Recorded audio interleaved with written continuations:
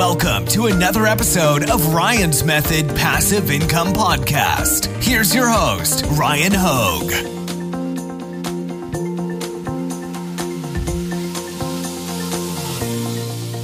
Hey guys, welcome to Etsy Shop Reviews. This is episode number 79. We're taking a look at another viewer-submitted Etsy shop to see what they are doing well, what they can improve upon. Hopefully everybody benefits along the way. Let's get to it. All right, the shop is Sleeping Angel Treasures, star seller with 37 sales, average review of 5 stars. That is awesome. Featured items, okay, all items. Let's just take a look at the all items and kind of scroll down. So number one, the first thing I'll say is I really think this specific thumbnail over my shoulder right here, I like this more than I like the whole first row of featured items products. I just really think that this one over my shoulder here, I'll just open it in a new tab, fits the Etsy vibe way more than the ones over my, the ones up here in the featured items that look more to me like what you see on Amazon merch. Also, I'm noticing a pretty consistent rendering of your designs like in the middle of the shirt, like vertically instead of at the top, and I mean, you did it good on this shirt, I will say. Like, this shirt just seems like you did everything just about right, which is awesome. But looking at a lot of these up here in the top row, especially this one, like the design on the shirt should render near the top. It's okay if it doesn't fill the whole print area vertically. If it only filled half of it vertically or even less than that, it's just fine, right?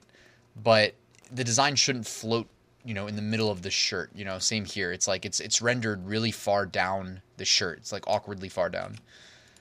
Like, it may be equidistant from the top and the bottom of the print area when you're in, Printful or Printify, but the reality is like nobody sees it that way. Just like us, small fraction of 1% of people who are selling print on demand would get that. You know what I mean? So we might know why the designs in this case are rendered so far down the shirt, but to everybody else it's just going to look weird, and you might have returns on your hand. You definitely don't want that. Another thing is the white background stuff, like it works for Amazon because it's required. On Etsy, there's no rule about white backgrounds on primary thumbnails. So I really advise against using white backgrounds on primary thumbnails. So this one right here, this one right here, they both have white backgrounds. I don't think that's a good idea on Etsy. This one right here, not that you can't do it, but it looks like fake Amazon when you do that. You know what I mean? It's not the Etsy vibe. Part of what makes Etsy is that you don't have to do the white backgrounds, and you can add a little flavor, a little personalization to the primary thumbnails. And another thing that I'm just seeing at a glance as I scroll, and in these videos, I usually harp a lot on the primary thumbnails because that's really it, those primary thumbnails have to sell whatever it is you're selling, it's not just the design. But that being said, like, what are they really buying? Because there's a million t-shirt sellers on Etsy. You need to sell the enthusiasm of wearing that design on that product. So in this case, it's a design on a t-shirt. I do think that a lot of your, like, if I'm just like zoomed out in my mind and I'm scrolling through your page, I'm like, all right, cool. This is a t-shirt shop. A lot of different unique thumbnails. A lot of navy blue shirts, even though black probably sells more. But also keep in mind, like, on Etsy, the lighter colors probably sell more than the darker colors. I don't think we know that for sure with any data, but I know a lot of people agree with me that that's probably the case. I had to kind of come around to that myself. I was a creature of habit and would list a lot of dark colored shirts. And I personally do think, like, just based on sales history that I've experienced myself, that the lighter colored shirts probably sell better. Beyond that, though, you're not doing a great job in my mind of really highlighting the design, because the design is really what people need to get excited about. In a lot of your thumbnails, it's like a shirt, but then it's like a coat over top of the shirt and something in the background and all these different things competing for your attention. When in reality, like, someone who is going to buy from you, number one, they probably have options, meaning there's probably competitors who are selling something very similar to what you're selling. And like, if they're going to click your product and buy your product and not your competitors, you definitely want them to know immediately at a glance, even out of a peripheral, that you are selling this design on this shirt, right? And it looks really good, right? Value proposition's there. Whether it's the price point, but probably not the price point. It should probably just be something in the thumbnail, right? That makes them excited about wearing it. So it's a long-winded way of saying, like, I think you need to make your designs bigger in your primary thumbnail, which you can do a couple of ways. Like, you can change up the thumbnails, or you can use the existing ones that you've got and zoom in. When you zoom in, and then when I say zoom in, like, you can use Etsy's crop feature. They literally have a crop feature built into Etsy, so you can pick what portion of the design to really hone in on, and then you can zoom in, zoom out. I would zoom in more. Focus on the design. But be careful where you like use a lot of these mock-ups where you're wearing jackets and stuff, because number one, they might overlay over the design. Not that I think you did a good job of picking ones that don't do that, but like, it also then leaves, like, what if it's a long sleeve shirt? What is it, a short sleeve shirt? Is it a tank top? Like, it leaves questions unanswered.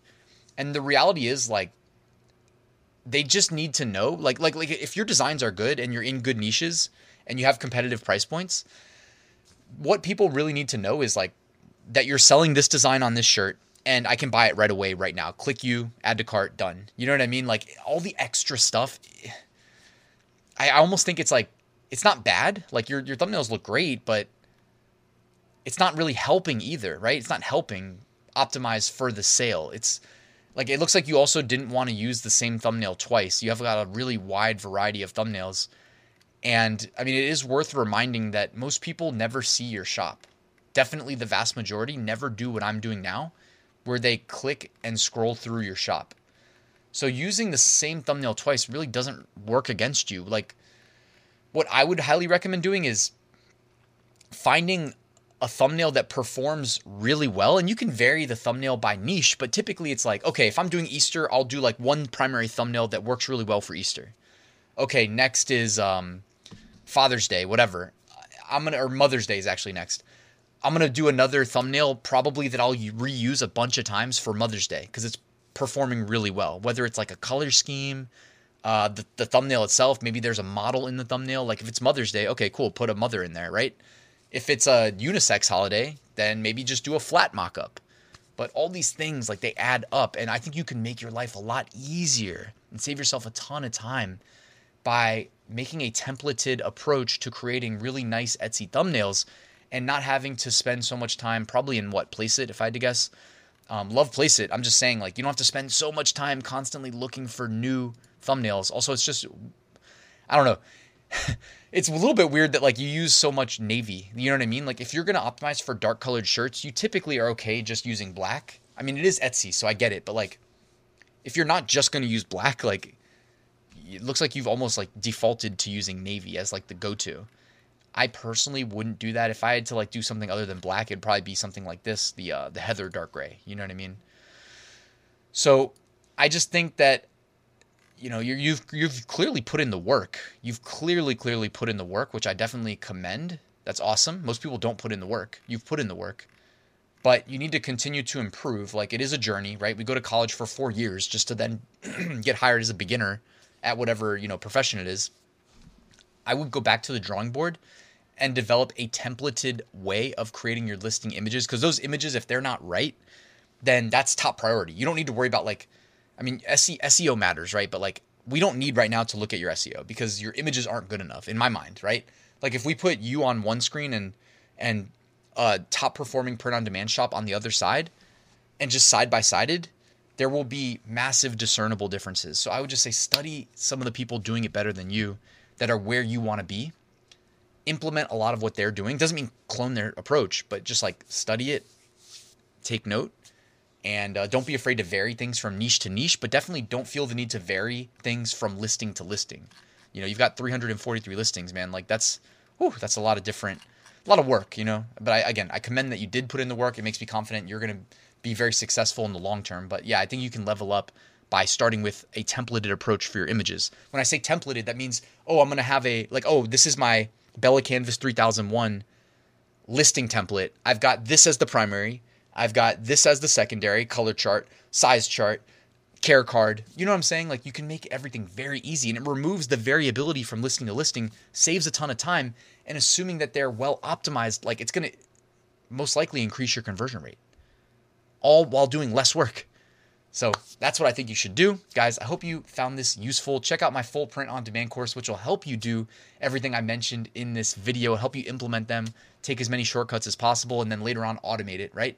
If you want to learn from me how I make six-figure print on demand profits every year since 2019, it is linked in the description, my Ryan's Method print on demand course. Guys, thank you for watching. Drop a like for the algorithm, subscribe if you're not already, and I'll see you tomorrow with a new top 5 niches of the week video.